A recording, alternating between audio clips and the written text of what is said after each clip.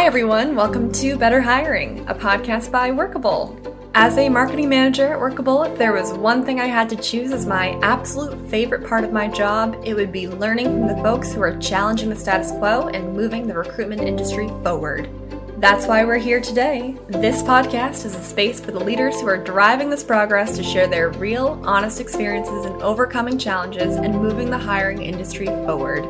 And of course, to bring you the latest tips, trends, and strategies to help you find a path to better hiring. In this episode, we revisit an expert DEI webinar panel hosted by Kelly Patterson, Workable's UK account management team lead, in October of 2020. Developing a sustainable DEI strategy came with a lot of questions for our DEI experts. Who should own that strategy? How should they carry it out? What are the DEI action items? What are the target metrics? How do you measure those metrics? And so on. In this episode, you'll get all your answers. Let's go ahead and jump in. Cool. So we're going to get started with Workable. As you know, we are here today to discuss how to approach diversity, equity, and inclusion in our organizations. There's certainly been a lot of movement in this area due to today's current social and political climate, specifically the Black Lives Matter movement. But it's important to remember that diversity and inclusion is a long-term game. So over the next hour, our expert panel is going to focus on tangible actions we can take to foster a more inclusive, safe environment where everyone can bring their full selves to work. And most importantly, how can we make it sustainable? We here at Workable are learning ourselves, so I'm incredibly excited to talk with our impressive panelists about this subject. So let's begin with a few introductions. Chikere, will you go ahead and start us off and tell us a little bit about yourself and a bit about your organisation? Yeah, definitely. Good morning, good afternoon, good evening, everyone. My name is Chikere Ibokwe. I'm based in London and I am an executive recruiter. And I am also a diversity activist. I live, sleep diversity. It's something I'm super passionate about. I currently recruit mid to senior level HR professionals into all sectors. I work for an organisation called Macmillan Davies. I also run a community called Allyship. That's www.allyship.co.uk. And the idea is to bring together our community of allies into a safe community and ensure that they can talk about issues that are affecting them today. I think in terms of 2020 has been one of those years that has been quite, a worrying year for us all in terms of COVID, in terms of Black Lives Matter. And as I said before many times that, we'd be talking about race if it wasn't for COVID. I think, 2019 and the years before, when we speak about diversity and inclusion, it has always been gender, sexual orientation, rightly so. And I guess what 2020 has done, it really has brought race into the forefront. So I'm really, really excited to be speaking to you all today. Thank you. Awesome. Thanks, Chikere. Over to you, Siobhan. Hi, my name's Siobhan. I'm the Inclusion and Diversity Lead at White Hat. White Hat is a tech startup with a social mission to develop an outstanding alternative to university and ensure that there are a range of routes into kind of top workplaces. And we do that through apprenticeships. We have a really specific focus on diversity as well and ensuring our apprenticeships are accessible to all and that we are developing the diverse workforce of the future. My remit both covers ensuring that we are kind of creating an inclusive community for our apprentices, both in terms of our education and apprentice outcomes, and also that we are internally really reflecting on our workforce as a startup and who has access to our startup. So both kind of an internal and an external diversity and inclusion lens. Perfect. Thanks, Siobhan. And last but not least, over to you, Zishan. Morning, afternoon, evening, everyone. I'm Zishan Shamsi. I'm a partner at the People Collective. A bit about my background. I've been working in the people space for about 13 years now. Started off in agency recruitment. I worked for 4 years, then moved to the BBC where I worked in recruitment for within tech. And by the time I left there, I was in charge of all digital and tech recruitment across all of the BBC's UK sites. and did a bit of television recruitment there as well. Then moved to the government digital service, helped them transform how they did recruitment in the civil service. And then I joined a startup called Onfido just before their Series B. Scaled them from about 50 people to 250 people across 7 global locations. And then last year I joined the People Collective as the partner. And essentially what we do is the 4 of us use our skills and experiences, our badges and our scars, as we say, helping startups and scale-ups learn from our experience. And so, yeah, diversity is something that fully aligns with my personal values. And so, by proxy, I've always been in charge of diversity, equality, and inclusion kind of initiatives wherever I've worked. So, yeah, some things like Chico, like Siobhan, close to my heart. Awesome. Thanks, Sashan. So now that we've met our expert panel, what will we be addressing today? So firstly, we're going to look at taking action in 2020, how companies are making a stand and what can they do. Then we're looking at diversity and inclusion in the recruitment process. So looking at how do we source our candidates, how do we manage them through that process, and then how do we actually make them feel included once they join the business. Finally, we'll touch on making a business case, whether that's you need to speak to your leadership team and how to get them bought in to D&I, or if they're bought in, where do you start? What are the first steps that you can take as individuals in your organizations to start the process? Finally, we will save some time at the end for Q&A. I'm sure there's going to be a lot of questions off the back of this. Feel free to make a note of them as we go through and drop them in the chat, and we'll address them at the end. So it looks like a lot of people have some initiatives in place, but actually quite a big part of the group are interested, but they haven't done anything yet and don't know where to start. So I don't know if Chikere, if you have any comments on this, and of course, Sasha and Siobhan, we can come to you as well. Yeah, definitely. Thank you, Kelly, so much. Diverse inclusion is really, really important. And as a recruiter, hiring manager, you really have, a chance to really shape the way your organization is. As a recruiter, I feel, I have an amazing opportunity to ensure that the organizations I recruit for have got a diverse, talent pool of candidates that I send to them. And as I said before, when we speak about diversity and inclusion today, I really do feel it's different from when we spoke about it last year. Today we're talking about race, and race is such a difficult topic to talk about. And I think the issue is lots of people feel really, really uncomfortable. In the market I work in the London market, and I walk around London and I see a ready-made talent pool. But when I go into tech companies or fintech companies or financial services companies, I very rarely see people who look like me or look like Lashawn or look like Siobhan. And it's a case of, what is happening? Why don't we have representation? A lot of the times you see it at the lower level, but not so much, as you go up through the organization. So it's quite interesting looking at your poll that people have got some initiatives in place. But when we look at diversity, what I would like to know from everyone is, yes, we look at the gender side of things, we look at sexual orientation, we look at disability, but do you guys look at race? And, what is everyone going to do to actually tackle that issue? So for me, it really, really is an important issue that we need to keep talking about. I think there's lots of performative actions. So, for example, we saw what happened to George Floyd, and the whole Black Lives Matter movement has been really prominent this year. We've seen lots of organisations putting out solidarity statements, putting out black squares. And, I'd like to ask all of you, is it just performative? Are you taking action? What is actually going on? Yeah, thank you, Chikere. And so, Sean, do you have anything to add there in terms of what our audience have said they're seeing in their businesses? Is that what you've seen similar across companies you've worked at previously? Yeah, and I think, as Chikere was saying,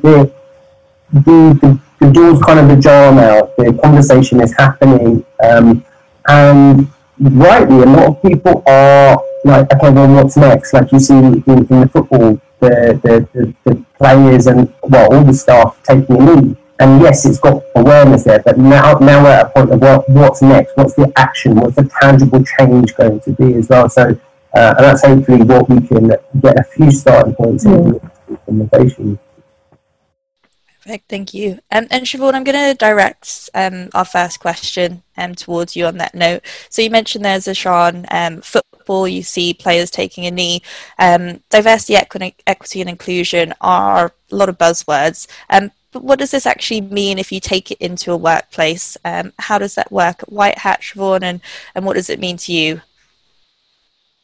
So, kind of very short definitions. Diversity is about representation.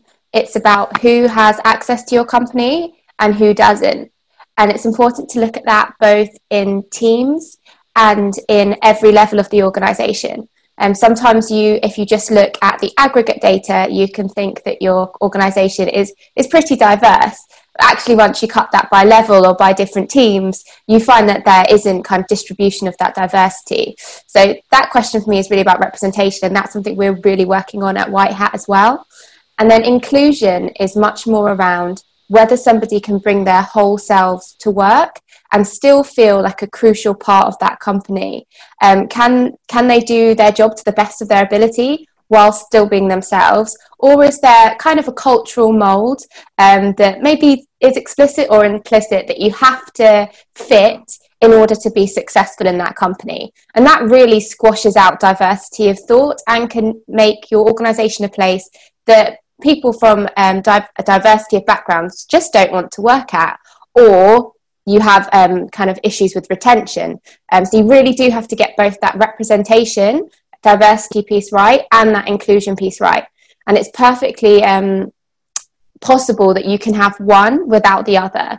You can have a workplace that feels very inclusive to the people that are there, but your representation is quite poor. Or you can have a workplace that's very diverse, but actually lots of people from different groups don't feel very included. So it has to be a kind of two-pronged approach.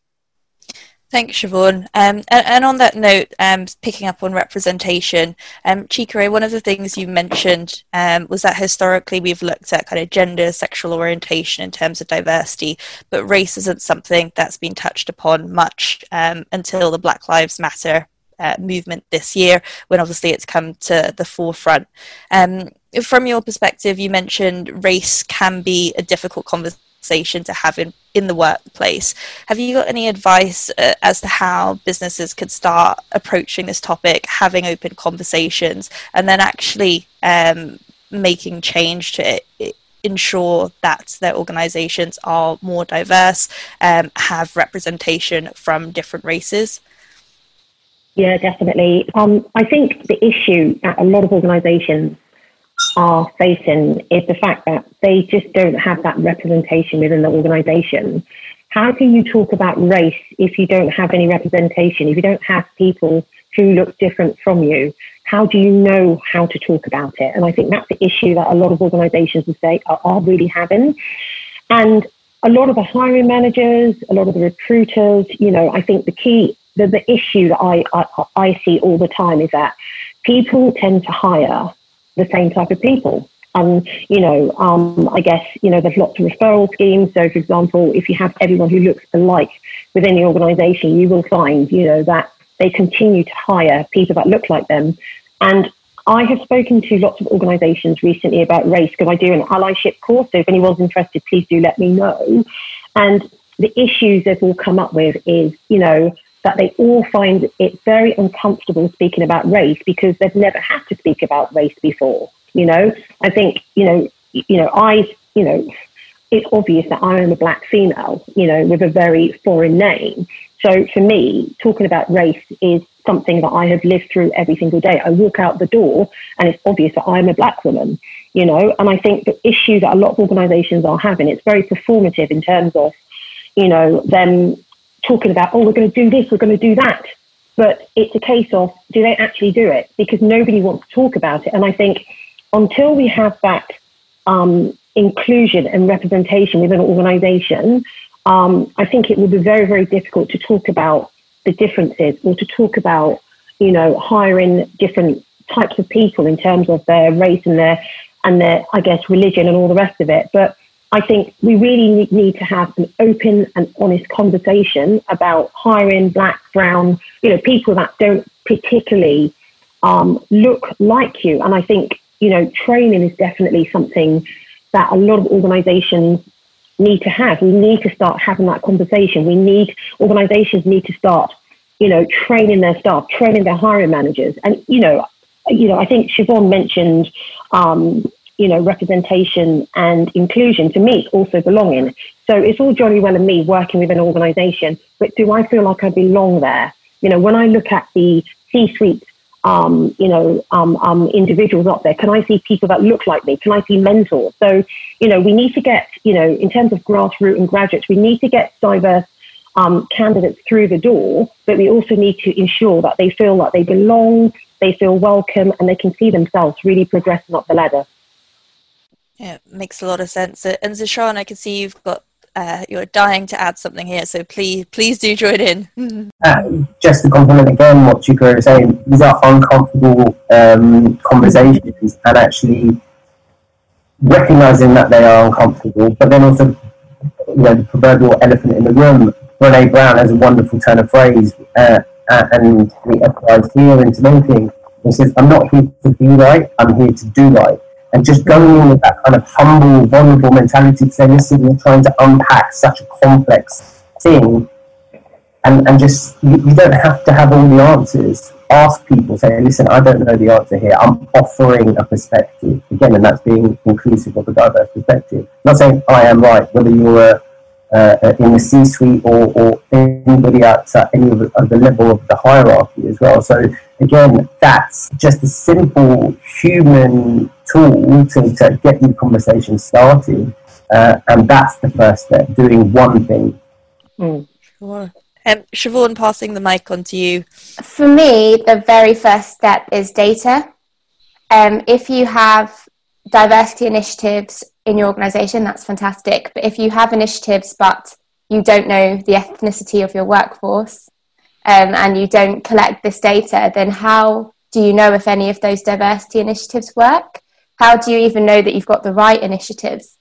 So for me, kind of before you kind of are reactive and perhaps book a workshop or kind of put together something that so you feel like you're doing something, it's really important to actually have that really thorough internal look at the company and really identify, like you would if you were asking any other large questions of your business growth or the direction of your company, you would really drill down into the evidence and try and understand what the problems are and where the areas of improvement need to be, and then you would invest the money. And for me, that's very much how I approach diversity at White Hat as well, is kind of really building those foundations of data collection, monitoring and accountability for that data amongst the leadership is like the first thing you can do. And also it links to the final thing we're going to talk about with business case. If you have that data and you have that evidence to start with, that makes it much kind of more evidence driven, those conversations, rather than purely emotive conversations where you're kind of just hoping that you can change someone's hearts and mind. If you have the data and you have the evidence, it gives you a new level of structure to that conversation. Can I just say something just to add on to what Siobhan has rightly said? I think I totally agree, and I think it's so important that organisations have got data, but I think the issues that lots of organisations are having is that there's no data. We use acronyms, the acronym BAME, as catch-all, tick boxes. And I think the problem is, how do you identify the individuals within your organisation? I hate the word BAME, because what Black, Asian, minority, ethnic, it's a case of it's white against everyone else. So if you have, if you're going through your data within an organisation and you're trying to see the types of people you have there, you tick BAME, what does that mean? Do you know what I mean? How do you then go through and say, I've got X amount of Black people, X amount of brown people, and so on? So I think the problem is, rightly so, what Siobhan said, there's just a lack of data out there, and it's a case of, there's lots of work to be done. Sure. Zishan?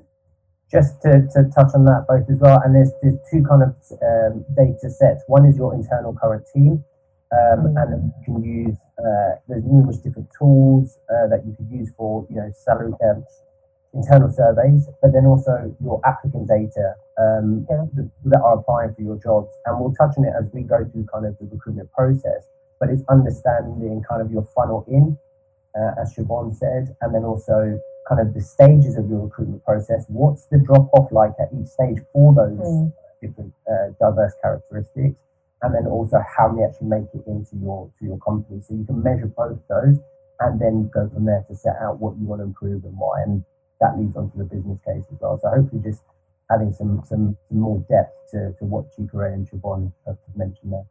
Sure. And that ties us really nicely into our next topic or section on the agenda. So looking at the recruitment process and what we can actually do here to improve diversity, as you said, both in that funnel and then moving into the workplace. So first to start with, going to look at sourcing. We've all spoken here a bit about gathering that data and how that's so important to understand your applicant pool. But Siobhan, I want to pass the mic to you to begin with. I know you do some really interesting work with contextualizing that data once you do have it at White Hat. So I'd love to hear a little bit more about that. Yep, so White Hat has been around for kind of 3.5 years now, nearly 4 years, I think. And we've kind of really trying to revolutionise how young people and kind of people at the early stage of their career can get into companies. And we do that very much through apprenticeships. So we both recruit the apprentices for the organisations, and then we also deliver all of their education for the sort of 12 to 18 months that they are on their apprenticeship. And we do that in business, finance and tech, anything from accountancy right through to software engineering. And how we focus on sourcing is very much embeddedness within the community. So we have a dedicated youth outreach team that work with schools right from year 10. So when young people start their GCSEs, right through to when they're leaving and maybe decide to come to White Hat to be an apprentice. We have about over 200 clients, including your Googles and your Facebooks and your Santanders, but also startups from as small as 10 people. And we also have charity and mission partnerships as well to really challenge ourselves to reach the young people who have kind of the greatest barriers to overcome in order to get into the workplace. So we have a partnership with a charity called Drive Forward, who support care leavers into employment. And we also work with the job centres all over London to help young people who are currently not in education, training or employment to get that first step. And that's for 16 to 24-year-olds. Once they apply to us, our platform is completely bespoke with their needs in mind. We've designed and built it, and it has some really important contextualisation features. So it means that when our clients are looking at the digital profiles of a young person, they really understand their achievements in context. So an example would be our academic outperformer status. Now you get this status on our system if you fell within the top 30% of your secondary school for English and maths. So it's not necessarily based on the grade you got, because some young people go to schools where everybody gets A's and A stars and B's because the school is super high performing. Whereas other young people might have got a B, and that was one of the best grades in the entire year. But the employer can't necessarily see how hard they had to work for that B, the odds that they had to overcome. So our system tries to level the playing field there.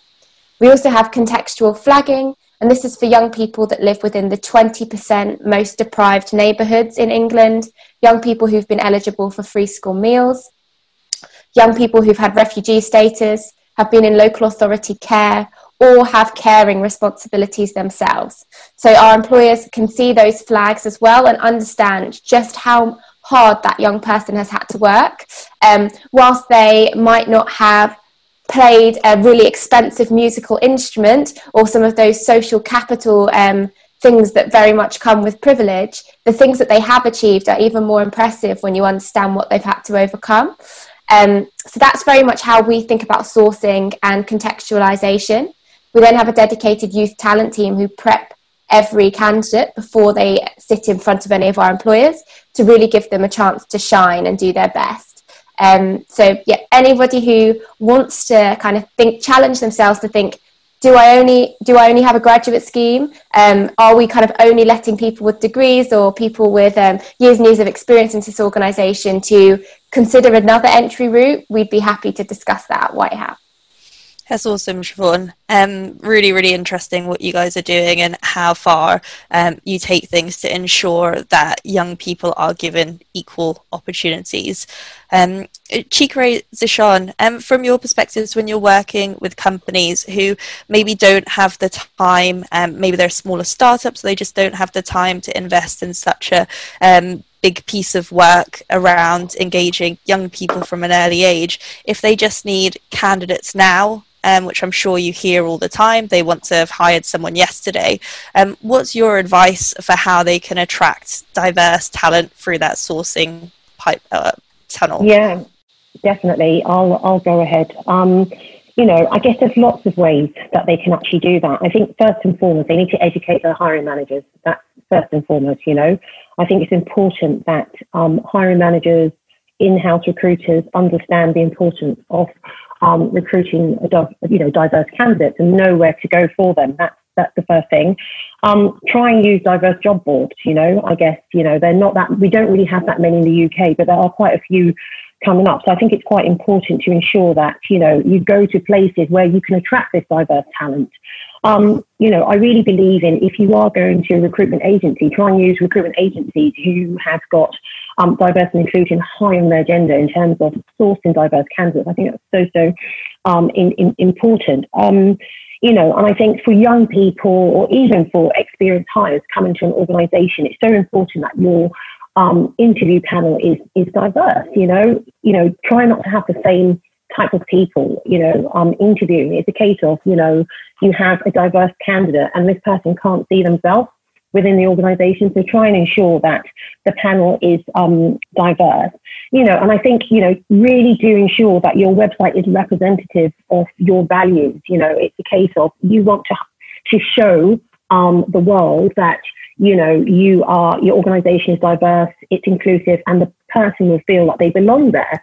So it's just not getting into the organisation, it's also feeling that you belong there and that you can actually, rise to the next level. So I think that's really, really, really important. And I think I'll say education and training.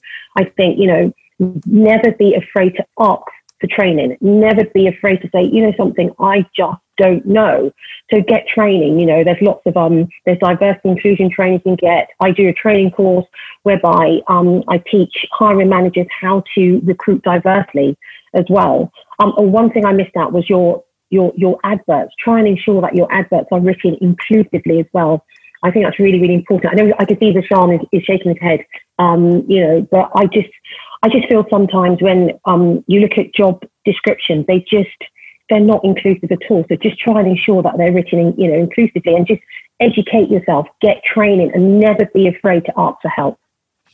Yeah, on that, there's just on the inclusive adverts, there's a couple of tools. One is Textio, which is quite expensive but great, and another one, there's I think it's called Catfield Gender. I've got it as a bookmark. Basically, it just reads your adverts and just basically picks out the words which are hugely genderized or have kind of biases within them.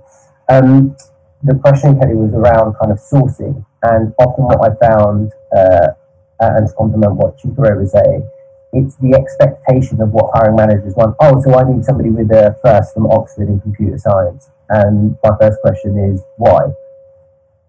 So what we actually want to challenge is the capability rather than just the qualification. Actually, you don't need somebody with a first from Oxford. What you need is somebody who's able to solve this problem. And so what my job as a recruiter was to be honest, make my job as easy as possible by opening up the search universe. And guess what? That's being inclusive as well. So what I challenge the hiring managers is like, that's not what we want. Tell me what's broken that needs fixing. And so I really tried to get under the crux of what the problem is, and then it's my job to find the solution. With all due respect, the hiring manager has a perspective on what the solution is, but it's my job to get a diverse pool of candidates to present that. Now, when it comes to a practical, I need the candidate yesterday, sourcing, filling up the funnel, so to say, is like with any sales, is inbound and outbound. If you are a company with large, a value proposition that attracts diverse people, loads of people are just going to apply to you. If you're a small startup, not a large value proposition, people don't really know even who you are or what you do, then you're going to have to go out to them. And so that's going to be timely and expensive, not just in terms of cost, but time as well. So if you do need to do that and go out, you can partner with recruitment agencies or communities or specialists like ourselves on this panel and just say, where do I go? What do I do? It's not an easy, quick win. But I highly recommend doing a bit of both, because actually the bigger you get, if you go and outreach and then actually hire great people in and get them to be your ambassadors and evangelists and get them to go to their network, you've got the power of referral and the network, and then so you've got the inbound coming in.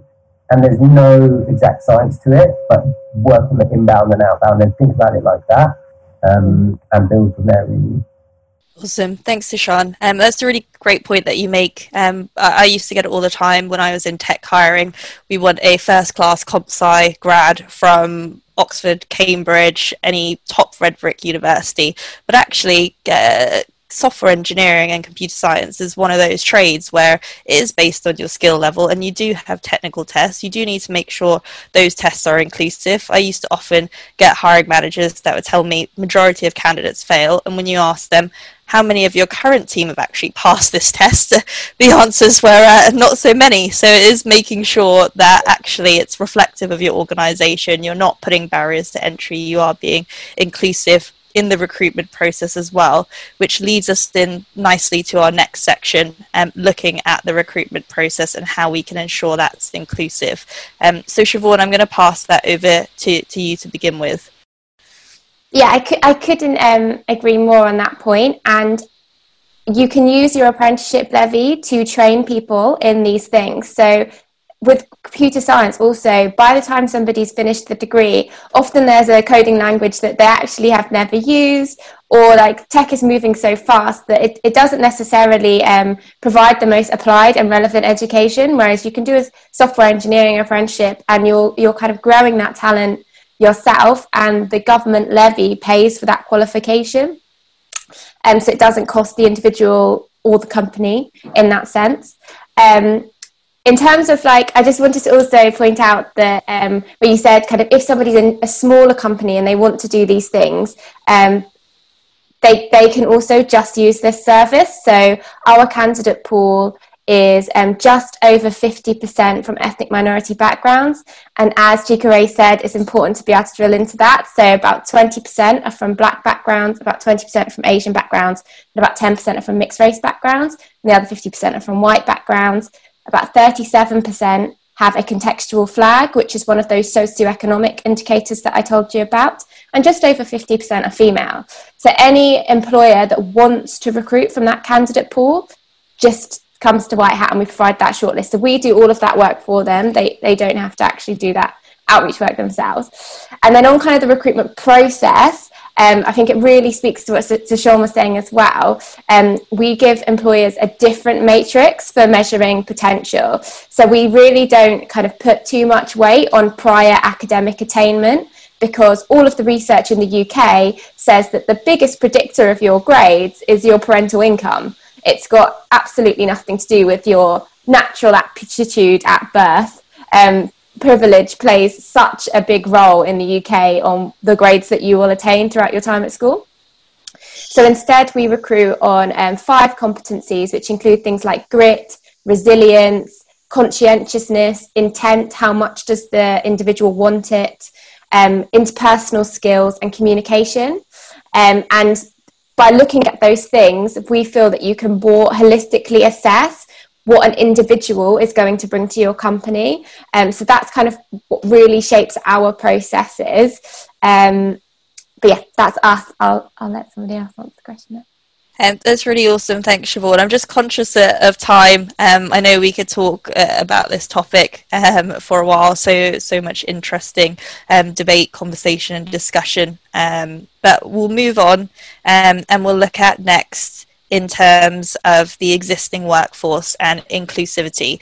So say you have managed to find those individuals, you do have that diverse talent coming through. How do you then make them feel inclusive? And also, what if your existing workforce isn't very diverse or inclusive? If it's not inclusive, should you be hiring diverse talent, or should you start by tackling inclusivity first? And Chika, I'm going to pass this on to you to begin with. Lots of questions, but start wherever you feel best. I can imagine, actually. I definitely think it's important that organisations hire diverse talent, regardless of whether their organisations are diverse or not. I think it's just really important. But what I would say is that, training and education is key. I think I've spoken to so many people recently within organisations, and, they've reached out. And, I think I like to say that when I speak to a lot of these organisations, I always say to them, this is a safe place. Let's have a discussion. Let's have an honest discussion. And what a lot of them have said is, a lot of them have never thought about, they know diversity inclusion is important. And as I said before, for a lot of organisations, diversity inclusion was race was never really raised its head. And, it's important that, organisations know and understand how to recruit diversity across the board, including race. And as I said before, race it's one of those topics that a lot of people find so difficult to talk about. So I think the key thing is, let's have an open, honest conversation. Let's talk about, what you find difficult. Let's talk about race. So in organisations, there's some organisations that don't even have any black or brown people. So it's a case of, how do I make sure that these people who are coming in feel that they are included, and obviously feel that they belong, and feel that they can see themselves, at senior positions. So I think really training is key. I think education is key. As I said before, I train on allyship, what it means to be an ally, the importance of ally. I say to people, try and read. There's so many really great books that we can talk about later that you can read about as well, about anti-racism, about race. I think that's really, really important.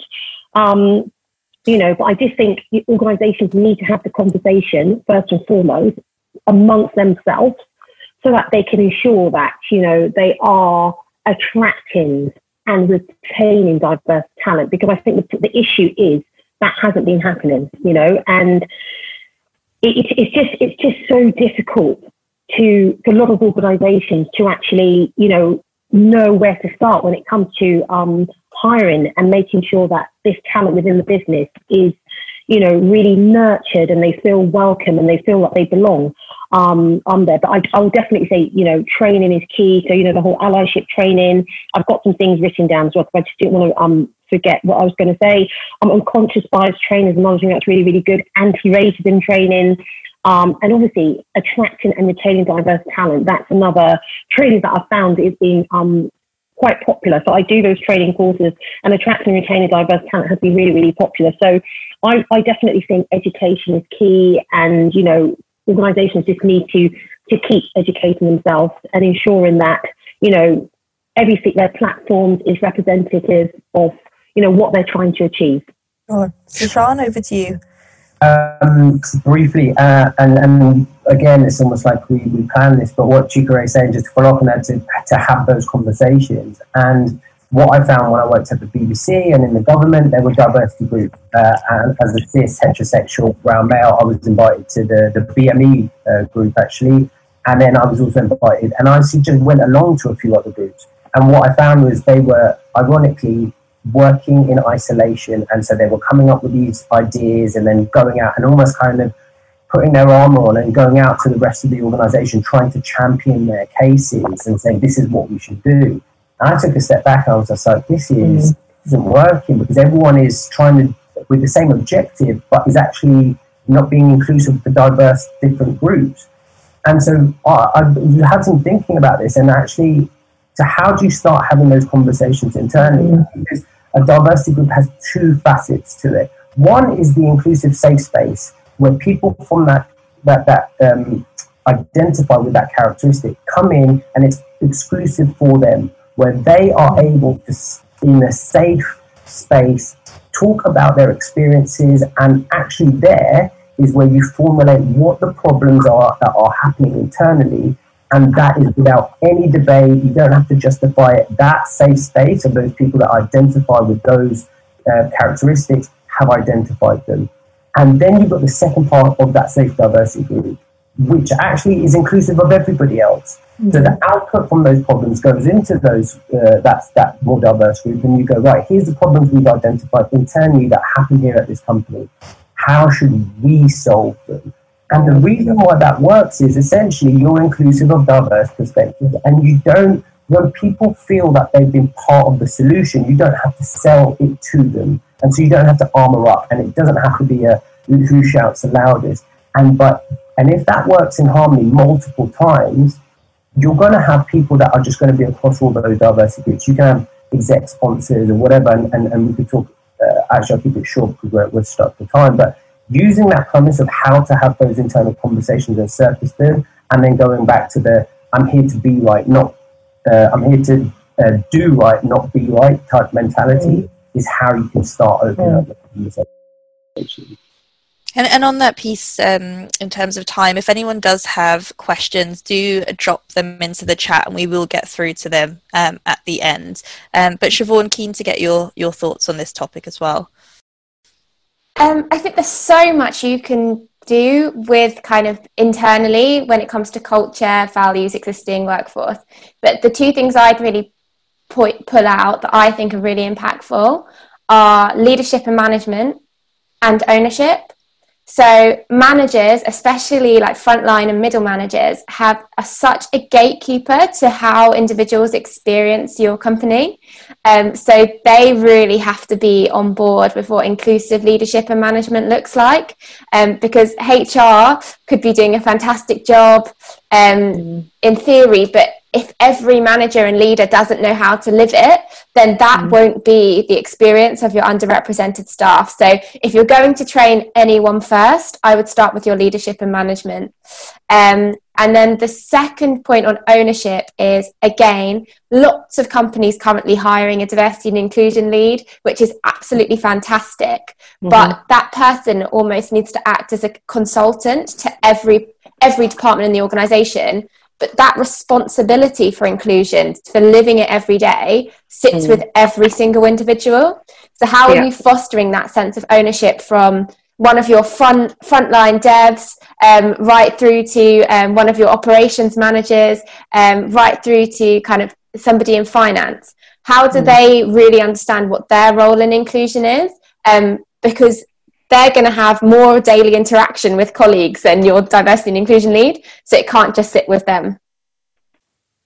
Awesome. Totally. Thanks so much. I really do agree with what Siobhan's saying. I really do think it has to start from the top. And I think the issue is people at the top table are all the same. They all look the same and they all think the same. So we really do need the buy-in of senior leaders, really. And better still, if there's diversity at the top, because that will make our job easier. But definitely agree with what Siobhan and Zashana have said so far. And I think I think it's an exciting time. I think this is not bad time. I think we're talking about it, and I think change is coming. And I think we're in a better position now than we were in last year. And I keep telling people this, clients I talk to all the time, it's been horrible, the year and everything else, but I just think change is coming. And I'm just so glad that we're having conversations like this.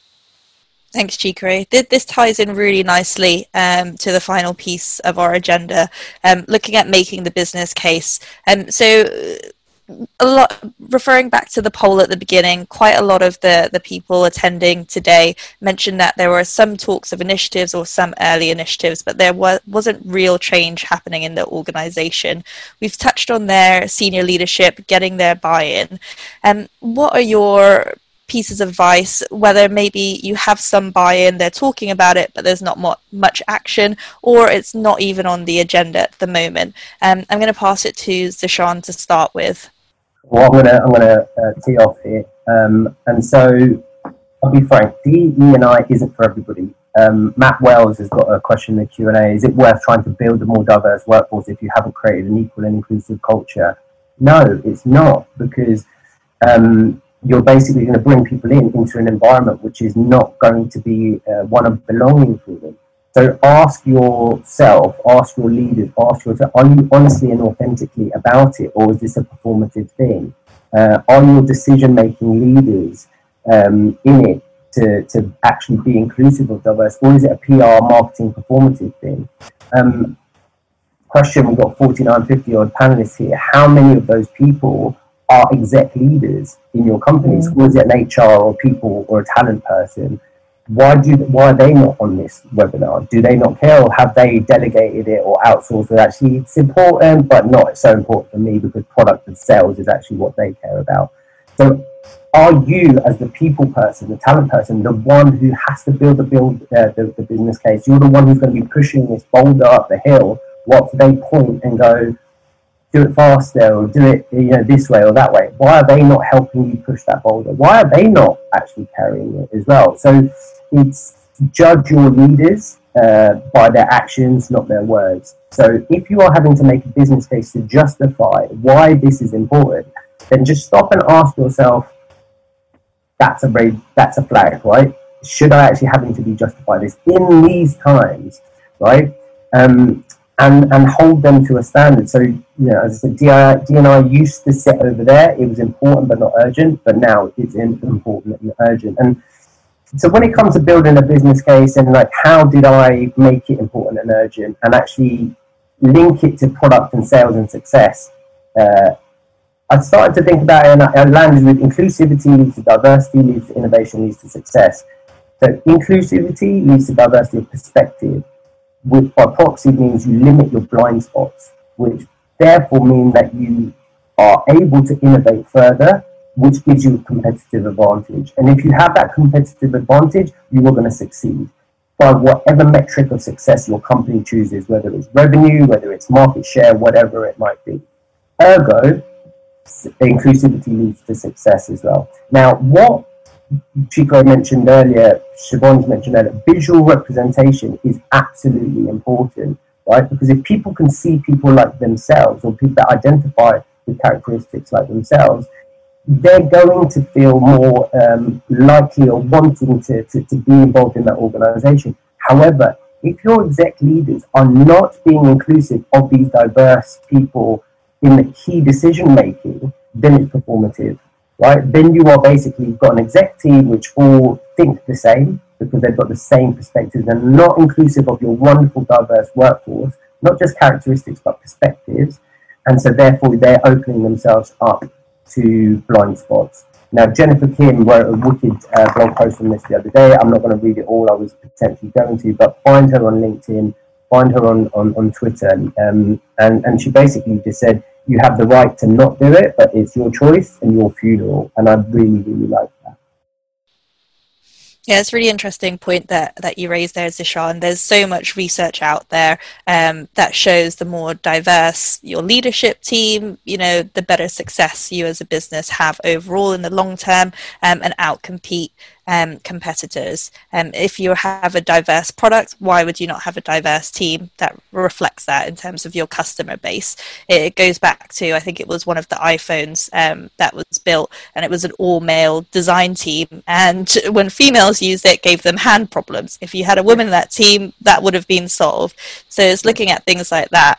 But Chikere, do you have anything you want to add here? Just conscious of time, we've got a few questions coming through as well. Yeah, I just want to say to you all that this is not going away, guys. This conversation is not going away. And there's no point, putting up barriers that will, about against recruiting diverse talent. And I think this has gone on for too long now. And it's a case of you all have to start thinking about next action. What do I do? How do I recruit more diversely? I want to be able to tell my 2 young black sons, okay, who were British born, that they have got a chance in the world as good as everyone else, okay? And I've always banged on about, being able to recruit diversely. I've always made sure that I try my best to ensure that my talent pool of candidate is as diverse as ever. And I just think we all need to start having that conversation. And I feel if you feel that you're not comfortable about having that conversation, let's have a chat. Let's get into some training courses. Because I think as a black woman with black sons who will be in the workforce in the next couple of years, I don't want them to go through what we've all had to go through, what I've gone through and what through lots of people have gone through. So let's just have a conversation and let's really get this thing going. Great, awesome. Thank you so much. We're going to jump forward a little bit more now, and we'll get into some questions in a minute. But before we jump into those, I'd like to tell you a little bit more about Workable. Workable is the world's leading hiring platform.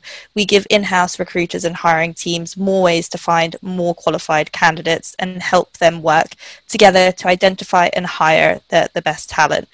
Since 2012, more than 20,000 companies have used Workable to hire over 1 million candidates to date.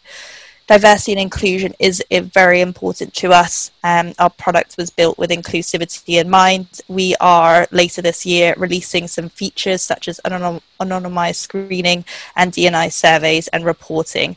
So if you want to find out more, please do let us know. But moving on to Q&A, I've got a really interesting question come through, very relevant to today's world as well. But in terms of developing DEI programs, initiatives, how do you do that in a remote environment? Who would like to kick off? Sishan, please go ahead.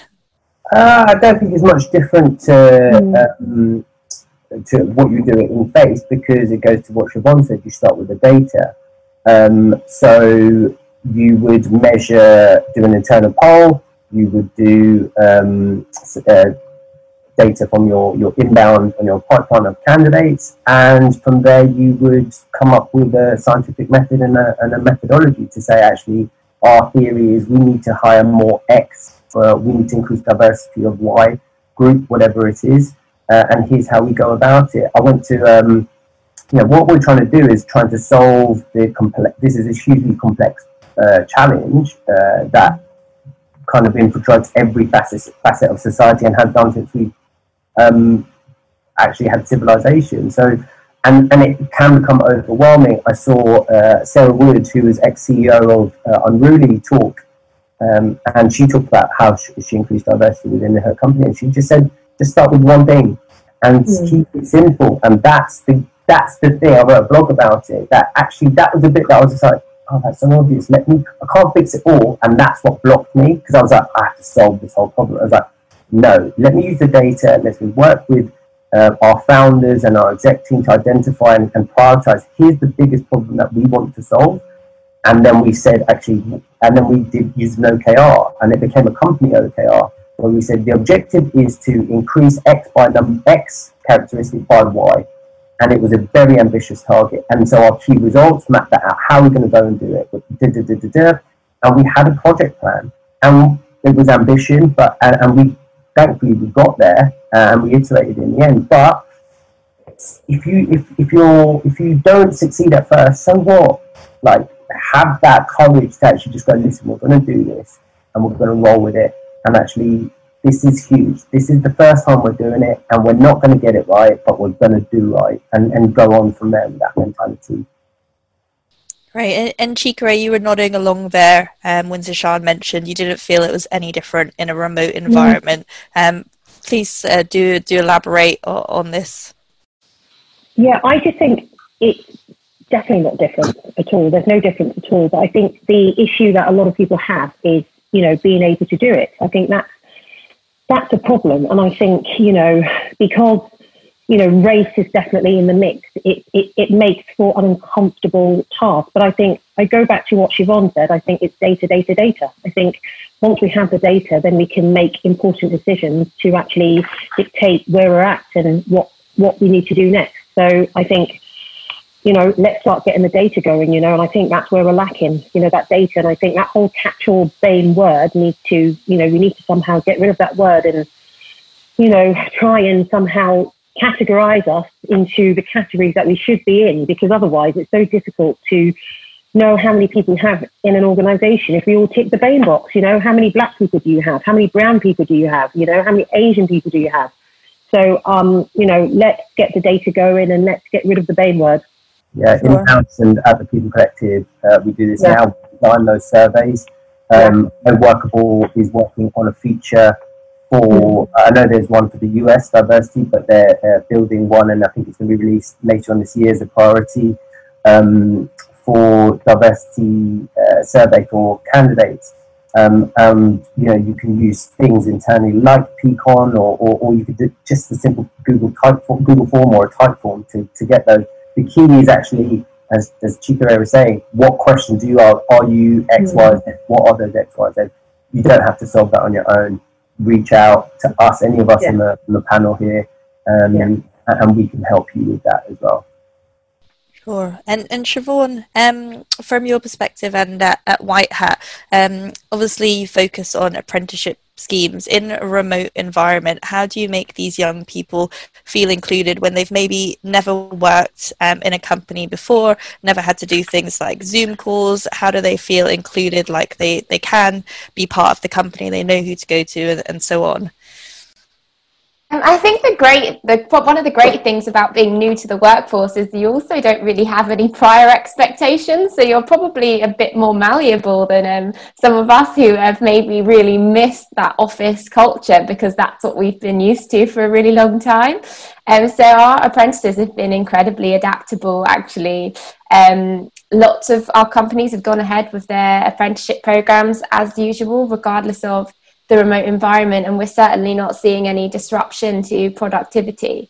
So I think it's really just thinking about what is possible rather than reminiscing about what you would have liked to do, because it's still a life-changing opportunity for a candidate regardless. In terms of things we've done at White Hat to make it even better, we've really invested in our community offer. So we have a dedicated community team, and they very much work with apprentices when they're on programme. And we have mentoring programs, we have virtual peer support programs, we have virtual socials, we have a dedicated hub that they can find resources, connect with each other on. So especially for apprentices who might be at a startup, and so they are the only apprentice at that startup, it enables them to make friends with apprentices at other companies. And one of the feedback I often get from our apprentices is that they met their best friends that were also doing White Hat apprenticeships, but they might have been at one company and their friends at a completely different company. So yeah, really focus on what the possible is, and people surprise you if you trust them and you make every effort to support them. They will surprise you with what they can achieve during this climate. Mm-hmm. Perfect, thank you. And we have one question that's come through. We've got another minute left, but I'm sure we can run over by a couple of minutes if we need to. We've got a question from one of our attendees. I'll read it out now, and then Zishan, if you would like to start with answering it. Bear with me 1 second. So I'm the head of HR in a small startup in India in the genetic diagnostic space. And one of the founders is an active ally and partner to a non-binary lesbian child. I myself identify as gay. We have tried hard over the last year to build inclusivity into policies, practices, recruitment, and we are aware it's something that we need to work on more. Focus is that with the leadership so invested in inclusion, I'm unsure how authentically the message has been accepted. Can you recommend ways of getting a check on that? Yeah, Ravi, first of all, thank you for sharing. That's a great question and shows so much kind of vulnerability and challenge. And what I would say is your gut instinct of saying, my focus, I'm unsure how authentically the message has been accepted, or is there a pretense not wishing to alienate the leadership, right? So I think the way to approach that potentially is almost by playing a little bit naive and just going, hey, I'm not sure what it is, and approaching them either one-to-one or as a group, and actually, first of all, identify what is that a subjective feeling, or is there actually evidence and actions that they're doing? They're not turning up to events, they're not actually filling up their teams with diverse candidates, whatever. jot that down to start with. And so at least you're clarifying it in your mind. Is it a subjective thing, or actually is there actually evidence of the fact that they're not buying in? And then give them feedback, either as individuals or as a slightly larger group, and just go, hey, I have noticed this. I just want to have a conversation with you about it. Are we being authentic about it, or is, and then start the conversation. And to do it, like you said before, is so difficult to just step over that breach.